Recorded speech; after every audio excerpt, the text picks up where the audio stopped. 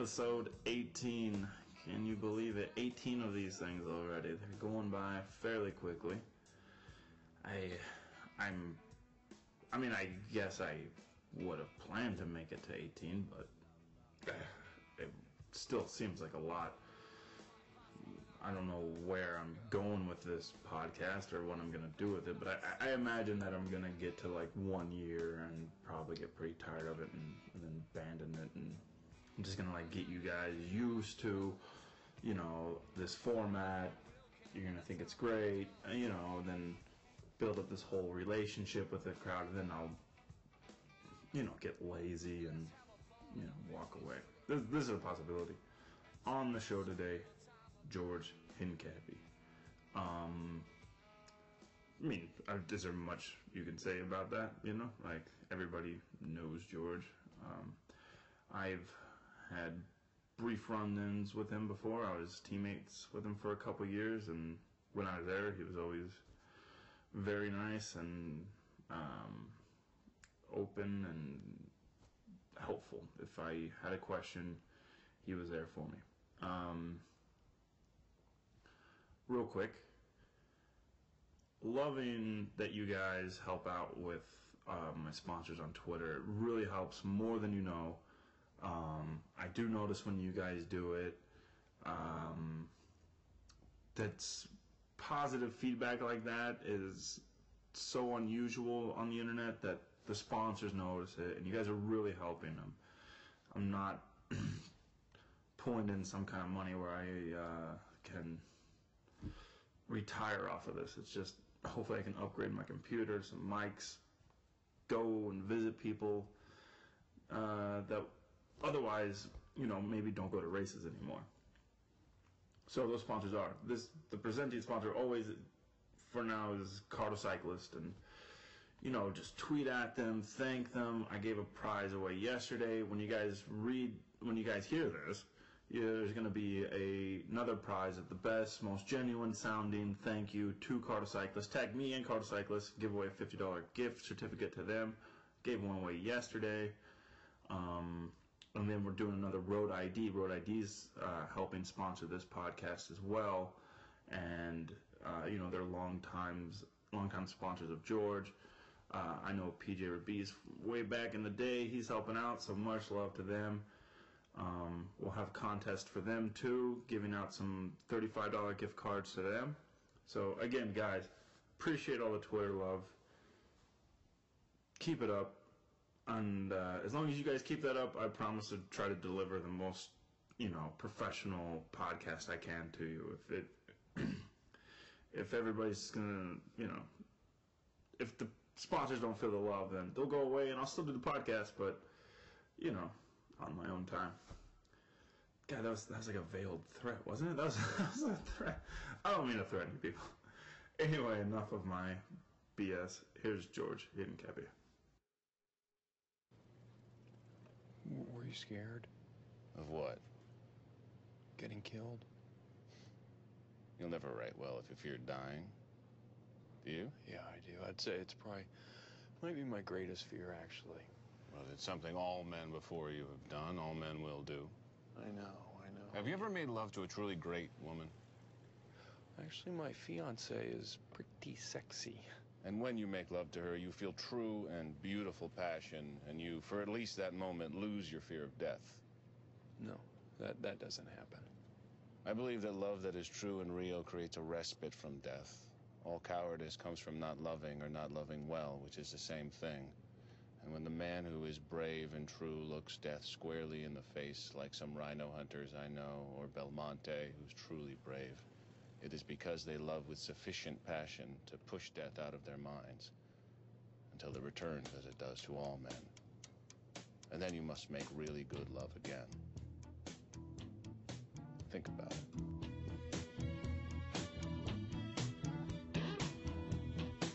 I'd like to dedicate this song to little Junior Parker,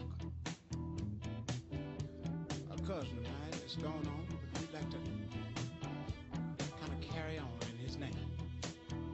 I sang. I don't know why I love you like I do, and all the changes that you put me through.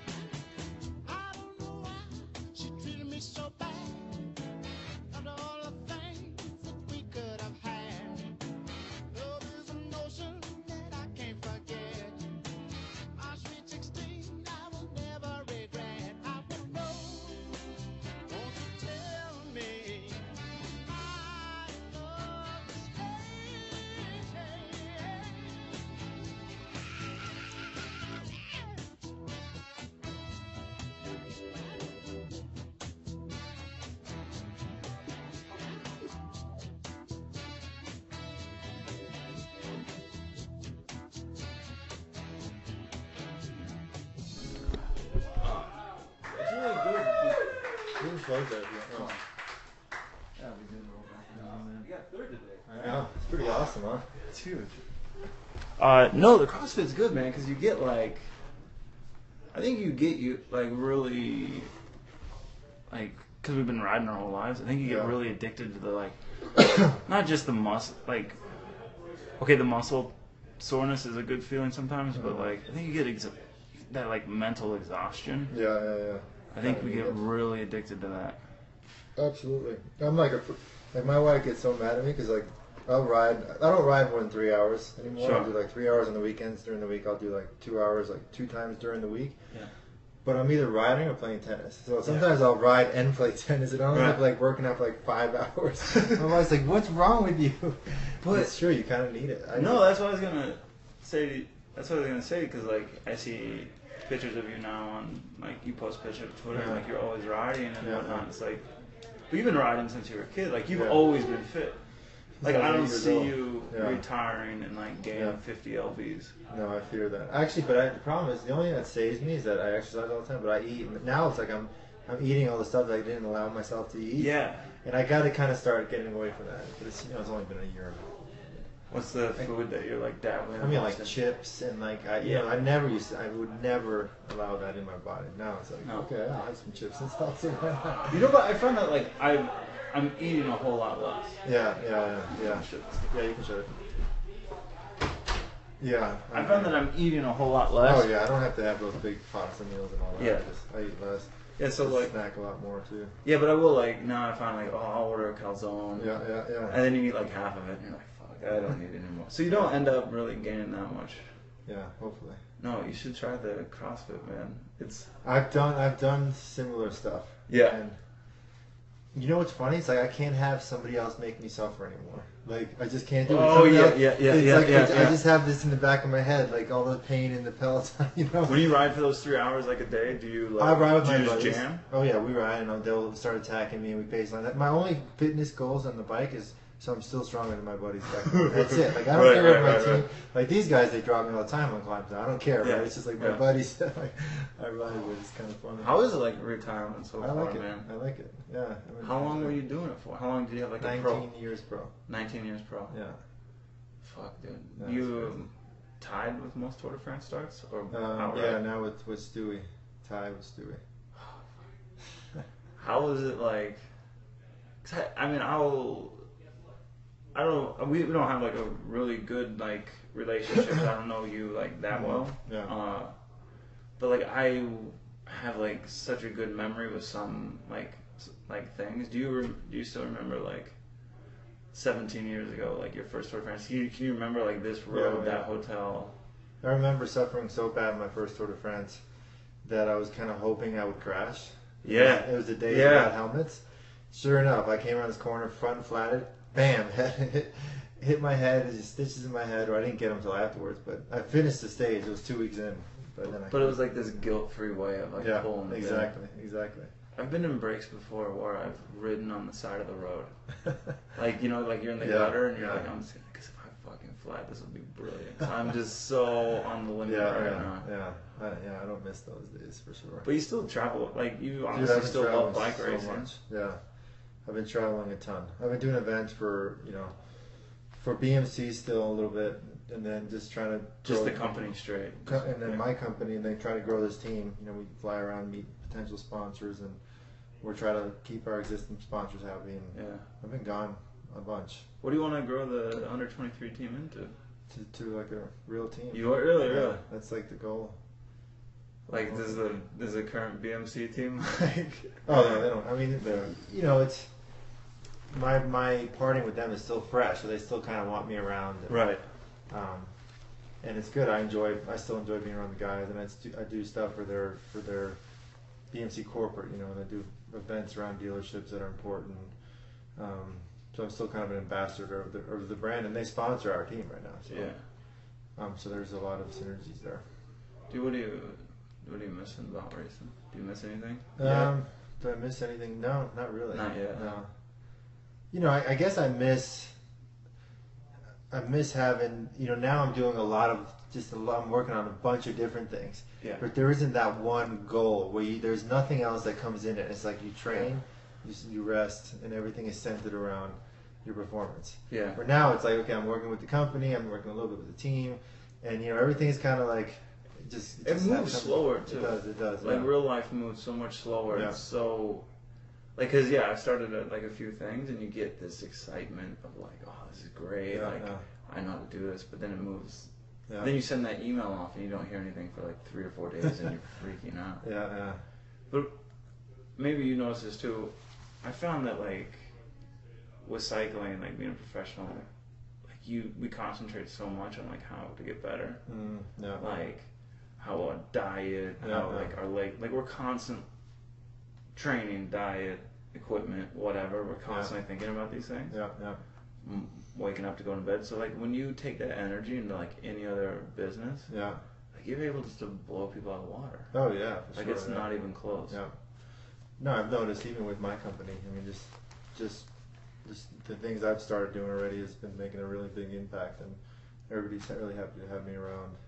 And also the people that you meet throughout your career. The Yeah. connections that you make, and then you're actually when you have the time to actually go visit them or follow through on the stuff you've done with them. It means a lot.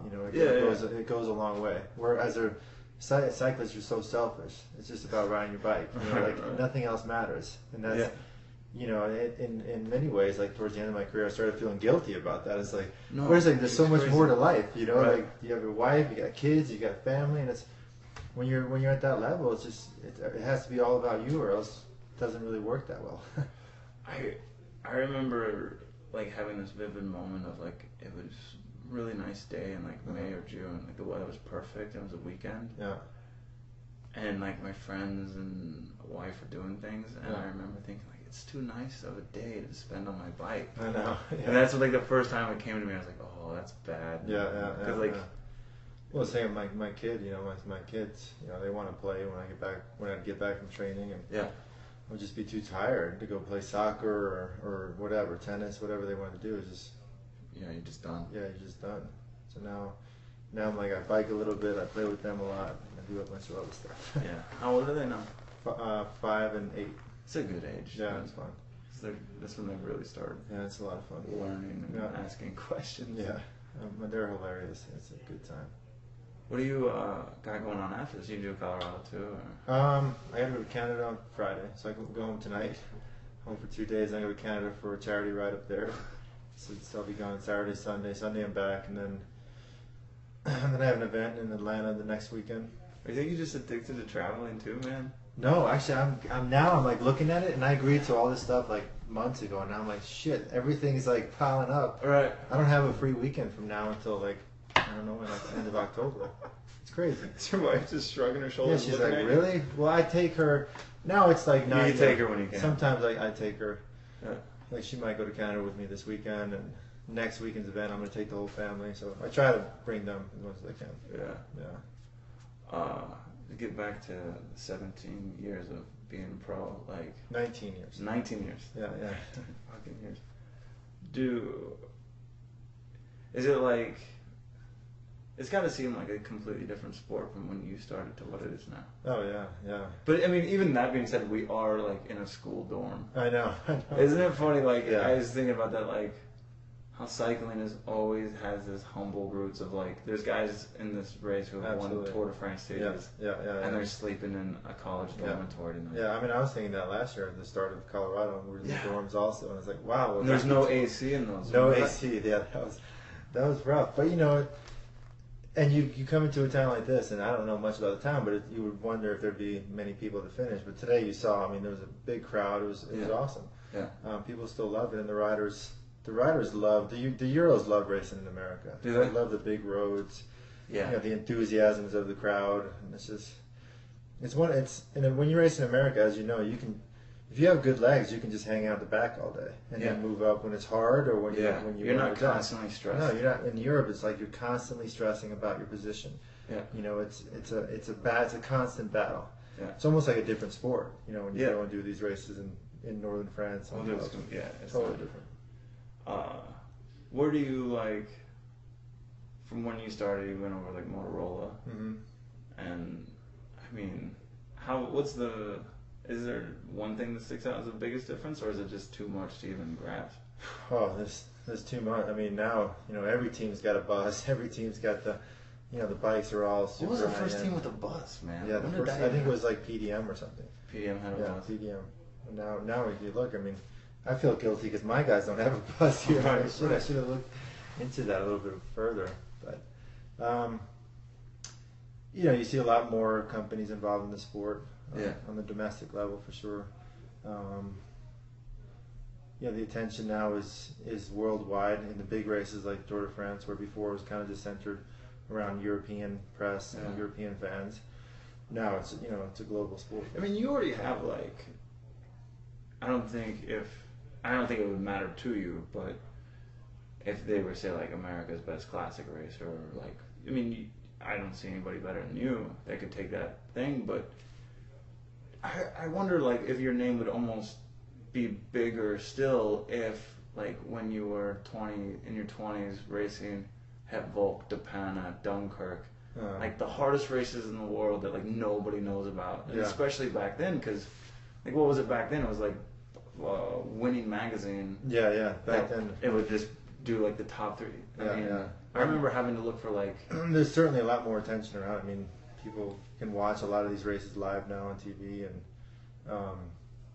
where the general public, they still don't know what Het Volk is and Kern Brussels Right. Kearns. Where you and I know those is like war zone races. It was like It's just GP Pinot Yeah, Cerami. I mean they're just crazy. Right. People don't quite get it. Even a lot of the cyclists here in the U.S. they don't understand how Yeah. hard it is and how different the racing is.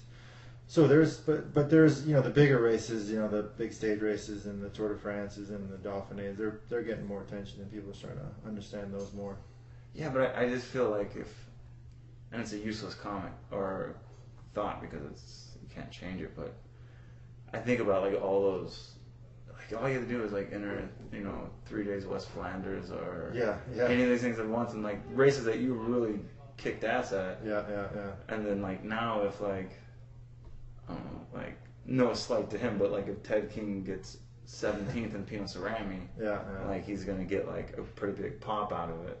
Oh yeah. Well, yeah. There's. Is it harder? Is it easier? Do you think for like riders to like build up this name and like brand and everything? Well, now it's not only just because of the way the sport's evolved, because social media. I mean, riders can build up their own brand now without even Right. doing anything. I mean, Right. it's crazy. So that has absolutely changed in that sense. But at the end of the day, it's good for the sport. I mean, it attracts more attention. It gets. Do you more have people. like any like the old man like this guy like you see people like building their brand off of? Do I have anybody? Do you have that like? Oh, when I see it, no, Yeah. I mean,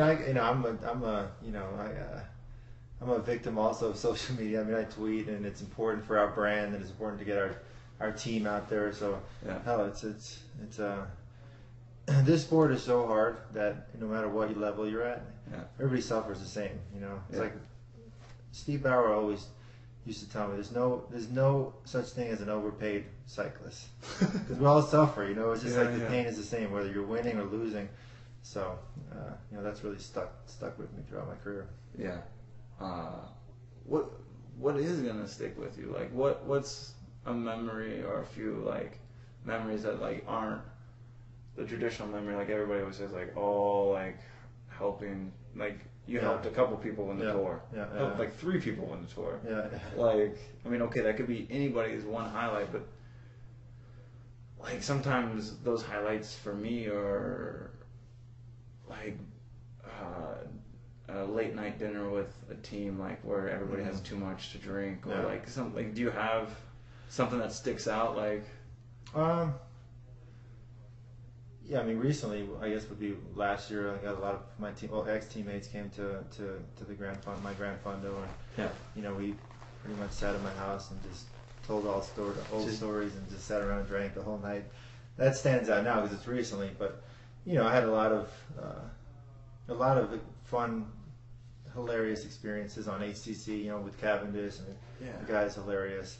On BMC also, when I went to BMC, everybody questioned like, oh, why are you going to such a small team? Are you just trying to like, this is just your way to retire? You're just going to take it easy now? Get a And then big a year paycheck, later, right, yeah. exactly, a year later, we won the Tour de France. So it was like, those really stand out. And the latter part of my career, that I was able to help a lot of young riders as well, just to to know exactly what it takes to be a successful professional athlete.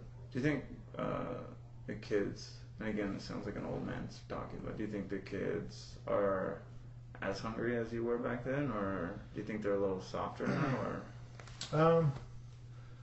Yeah, that's a good question. You know, I the way I kind of grew up racing, like I was never allowed, or never like quitting a race was, unless I had something broken, that was never an option. Right. And I see a lot of young riders now, they just stop. You know, if they're not feeling great, Right. or they're not motivated for that race, they'll stop. And to Right. me, that's maybe just a little bit, you know, that I don't like seeing that, and I think that's not good for a young rider to have that mentality. Yeah, and you kind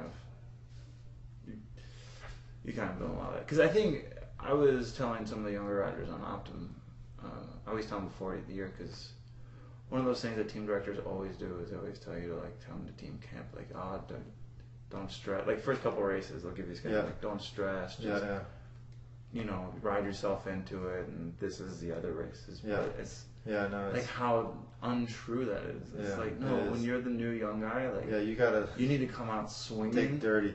You gotta just get in the dirt and just hold on as long as you can. Yeah, hold on as long as you can, and just, you know, suffer as much as possible. Because if you pop a result in March, you're set for the rest of the year. And it's just building blocks for the whole season. I mean, if you're not feeling good and you quit a race, okay, fine. But if you're not feeling good and you at least finish that race and you went through the worst pain of your life, you become stronger from it most times. Right. So, I mean, that's the way somehow you get stronger. Exactly. I feel like there's such a fear of like overtraining or burnout that we steer kids in the complete opposite manner. Well, now everybody's got all their training fully measured and their diets, and which is important. It's helped a lot of riders, but it's also taken away from riders just having the feeling of, should I attack now, or they just fixated on their watts and their heart rates, where I mean feeling is just so much more important in many instances. Yeah, because there are times I noticed. Because I always raced with a power meter, like when I was a professional, and there were times like in the later years where it'd be just really digging. Yeah. And I'd be looking down like, okay, you're doing like 450 for a while, and then you get to the top, and you're like, all right, well, I made the front group. Because I was doing 450, like, oh, that was really hard. But like, the sense of accomplishment came from doing 450. It wasn't like, okay, now I've made it, now I gotta go. Yeah, no, exactly.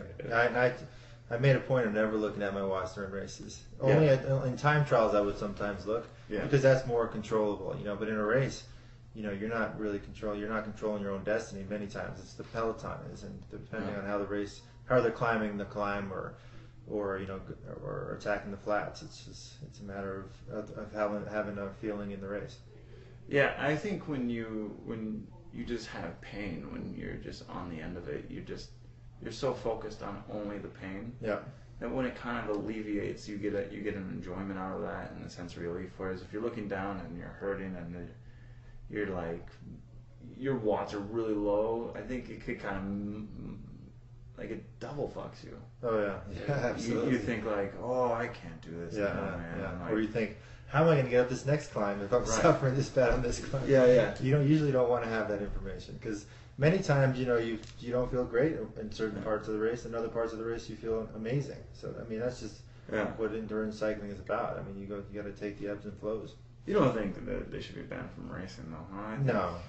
You always hear people who never raced the Tour de France saying how Sky just looks at their power meters. But it's one thing to race just looking at your power meter. It's another thing completely to be able to do those watts. Well, to do those watts and to get through the first week of the Tour de France. I mean, it's chaos. You're almost guaranteed to crash in the first week of the Tour de France. So they still have to be good riders to get through that. SRMs aren't helping them get through the chaos of the Tour de France. It baffles my mind that fans think if Chris Froome doesn't have a power meter, he won't murder people going up there. Yeah, no, I don't. If anything, they might go faster. Yeah, because now they don't have the restrictor plate on them. Yeah, exactly. They don't have this mental, I can only do 500 watts for this month. Exactly. They'd just be going feeling it, and who knows, maybe now they're doing 520. Yeah. And just really killing people. No, I mean, he was clearly the dominant force this year in the Tour. And He looked like a guy who was really good, but really sometimes inexperienced. Well, I've raced with Chris the last 2 or 3 years. I never knew him that well, but he was in Torrey, California. Yeah. And he actually made a breakaway with us one day. Got dropped. It was hilarious. Then that same year, he got like second or third place in the Tour of Spain. Yeah. But on the bike, he looks like he's either going to crash at any moment or he's in the worst pain of his life, and then he'll just ride away from you on a climb. So you're in the peloton, you think, how can this guy go so fast? But he's just, he's a freak of an athlete. Yeah. Do you think Sky does anything with his positioning on a bike, or they're just like, if it's not broke, don't fix Yeah, it? probably. I would think so. I mean, it does. Yeah, it doesn't look great, but it goes fast. I guess that's all that matters. With Chris, like, you don't have to speak for anybody, but with the Chris winning, and I think people now just go after the winner. Yeah. That's sure. just the easiest thing to do. Well, it's unfortunate our sport Yeah. has gone through that whole period, and I know that it's changed because I've been in it and I was part of it and I saw the change. So I know, and a lot of people aren't going to believe it, but I was still able to do what I did when I wasn't doing that stuff, and helping people win Tour de France's, and so to me, it's believable that he's winning clean. Oh no, I definitely believe it. I think it's totally believable. But I was wondering if you would see him like when he would get angry, or do you ever feel like reaching out to those people and saying like, dude, just say this or don't say that, like be open, don't be open, or don't get mad, because I personally, like, whenever like Wiggins or Froome got mad and cursed, like I thought it was I personally liked it because it showed a guy who was like, he wasn't a robot. He was these guys are passionate. I mean, they worked hard and they're getting questioned for what they're doing just because they're winning. I can understand the frustration for sure. Yeah. First, I just thought this was funny. The first time I heard your name, man, was this like, remember when like ESPN2 would show the DuPont, Tour DuPont? Yeah, I do remember that. And it was that stage that you got disqualified. Yeah. You won the stage. Homestead. Yeah. Who was that like beat you in the sprint? Because I just know that's the memory. Yeah, I remember that quite well. It was his last name was Peterson, and he was just Sorn? It might have been Danish guy. It was a Danish guy for sure. Oh, it was Sorn. Okay. And he was just coming over. I mean, I kind of just put my hand out, like, "Hey, dude, we're going." Yeah, you to didn't even hit slam. No, not at all. I just like put my hand out from cutting me off, and bam, I was disqualified. But did he even protest it? Did I? No, did he? Or did the official just see something? I think the official just yanked me. Oh man, I remember that because you had this I was insane like New York City yeah. chain on, and I was really upset. Did you think at that point? Do you look back at stuff like that? Like, oh man, if I would have known, I would have been so successful. But at that time, it must have seemed like the world. Oh yeah, no. At the time, absolutely, I was like the worst of the worst. Even when I think it was '97 when I won the national championship in Philly, and I got a flat with like 15K to go. I came back. Right. Eddie V put you back in, which everybody does every day, Sure. like in the classics. I mean, you see that like all day long. Bam, same thing, disqualified. But those are part of the sport. Did they like DQ right away, or did they put you on the podium? No, I was on the podium. Yeah, I was on the podium. Got off the podium. There's a rumor that something like that might have happened this year, and they didn't go through with the DQ. Really? Just saying, there might be that rumor. It's probably completely false. I wasn't there, but. So tell me, dude, like, so starting with BMC, you guys drinking, like, what is like one of those like, because when you went to Europe, it was a little bit when I went to Europe when I was 18. Yeah. But when you went to Europe, I mean, it was pre-internet, it was pre-cell it was phones. brutal. Yeah, it was hard. It must have been getting shot to another planet. Yeah, no, it was absolutely. I would have to save up like. What was a the first change? What was the for first? My parents. What was the first like country you got the apartment in?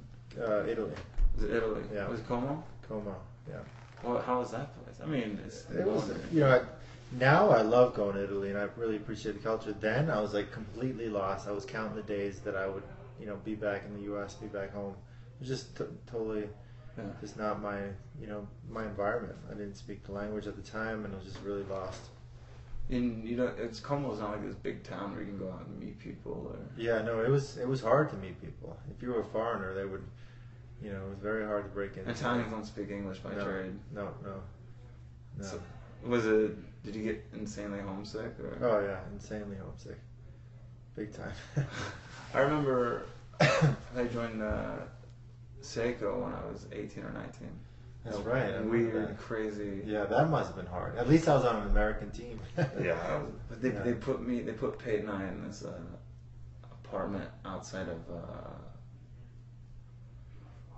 what's the town that Bergamo. They put us outside Bergamo. Okay. Yeah, that's near. In the Lago di Iseo. Okay. And they put us in this like an apartment outside Iseo with this Moldovan guy, Igor Wow. Pugacci. And I remember figuring out how to work a payphone finally. Yeah. And just like calling my dad. Yeah. I don't know, man. Did you have any moments like that? Oh yeah, a ton. I had a ton of moments. Well, Just where you show up to like the phone with like the payphone with like two. I did that. I hours. did those in my amateur years on the national team, like racing like Niedersachsen in Germany, just getting completely crushed Yeah.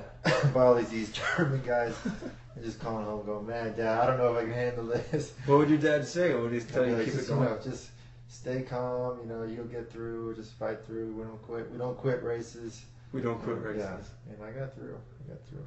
How long did it take for you to think like, oh, okay, I can do this?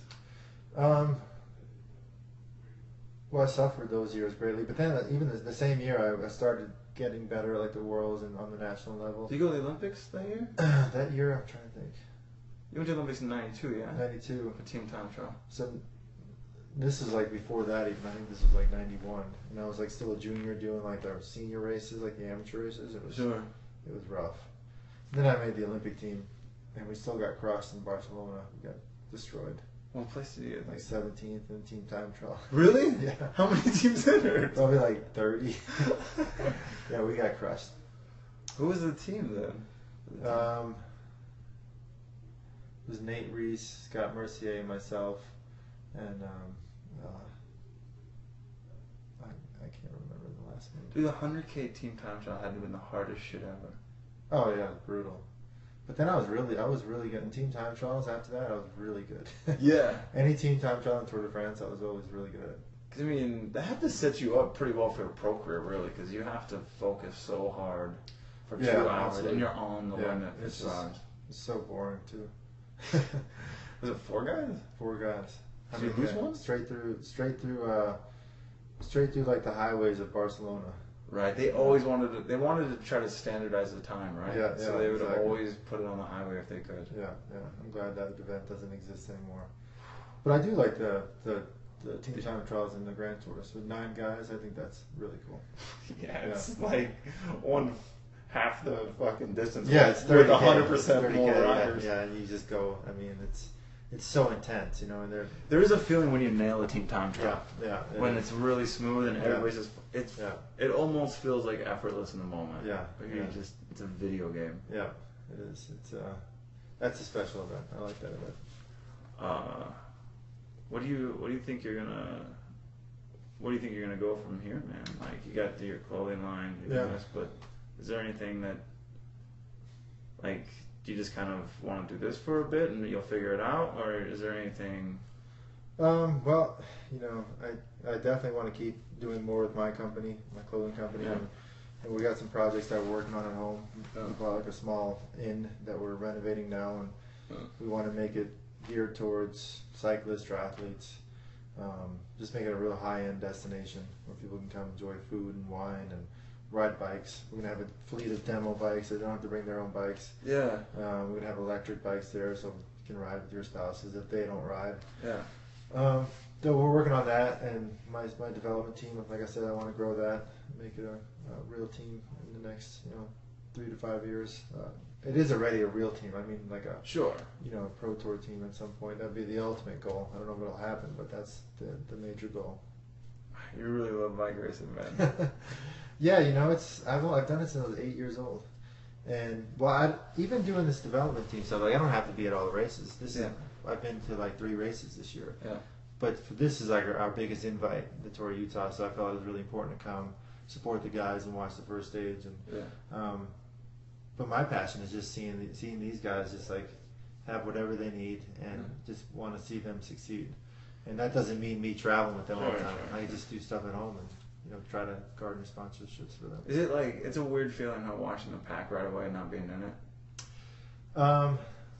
Is it a weird feeling? No. Today was a little weird, like the finish. It's still a little strange, but I know what it takes to be in that peloton. I know how hard, as you know, how hard you have to work and how it's so life consuming.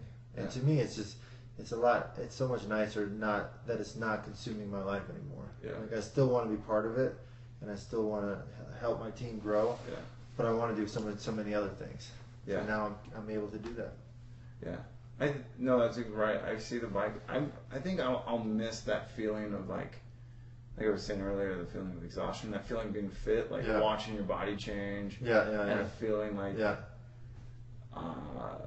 all feeling the process come together.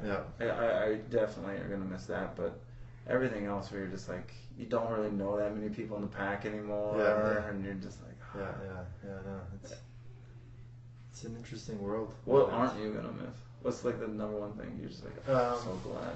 Like the 6 weeks away from the family, those trips really started to bother me a lot. The crashing, the risks you take, that really started coming on my mind the last 3-4 years. The Tour de France last year, I crashed the day before on the Tour of Malay, and the next day we went up this like 10K, 10% climb, and we're coming down the descent. We were behind the first group, so we had to come back, and it was just, you could only see 10 meters in front of you. It was so foggy. The only way you could see that there was corners coming was you'd have to see the red lights from the police motorbikes.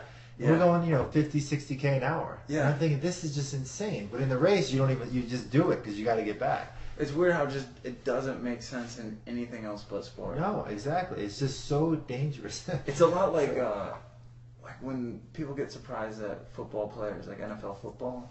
When those guys turn out to like get in a bar fight or something, and they're like, he should be thrown out of the sport. But it's like, if these guys did in the street what they're paid $1 million to do, they'd be arrested. For sure. Like, if we came on a group ride, if we went downhill that quick, or we shot somebody on the inside, we'd be considered assholes. For sure. But because now there's a TV camera, it's cool, right? It's like, it's crazy. It is really insane. You always got like this. You had this, and deservedly so. You always had a reputation of being like the nice guy. You never really had like any enemies, man. Like I would feel like you're the kind of guy, if you had a beef with somebody, you would keep it to yourself. Probably. And just kind of avoid them. Like that was your way of. And I it's true. I mean, if I had a beef with somebody, I would usually avoid them. But I always liked, I knew when I was a young rider and I was racing in Europe, there was all these like bully Italian guys, and if you made one mistake, they would just like freak out on you, and they would scream at the top of their lungs and make you feel like a total fucking idiot. And I was just like, I would never be that guy. So when I got in that position, if I saw like a young kid make a mistake and somebody would start yelling at him, I'd like, even if I didn't know him, I'd be like, hey man, it's fine. We all do that shit. Like it's like I never wanted to be that person. That's great. So you saw that like, and like, I'm never gonna be this. Absolutely, because I know how bad it felt. Italians are really loud. Well, great, man. Thanks for talking. Yeah.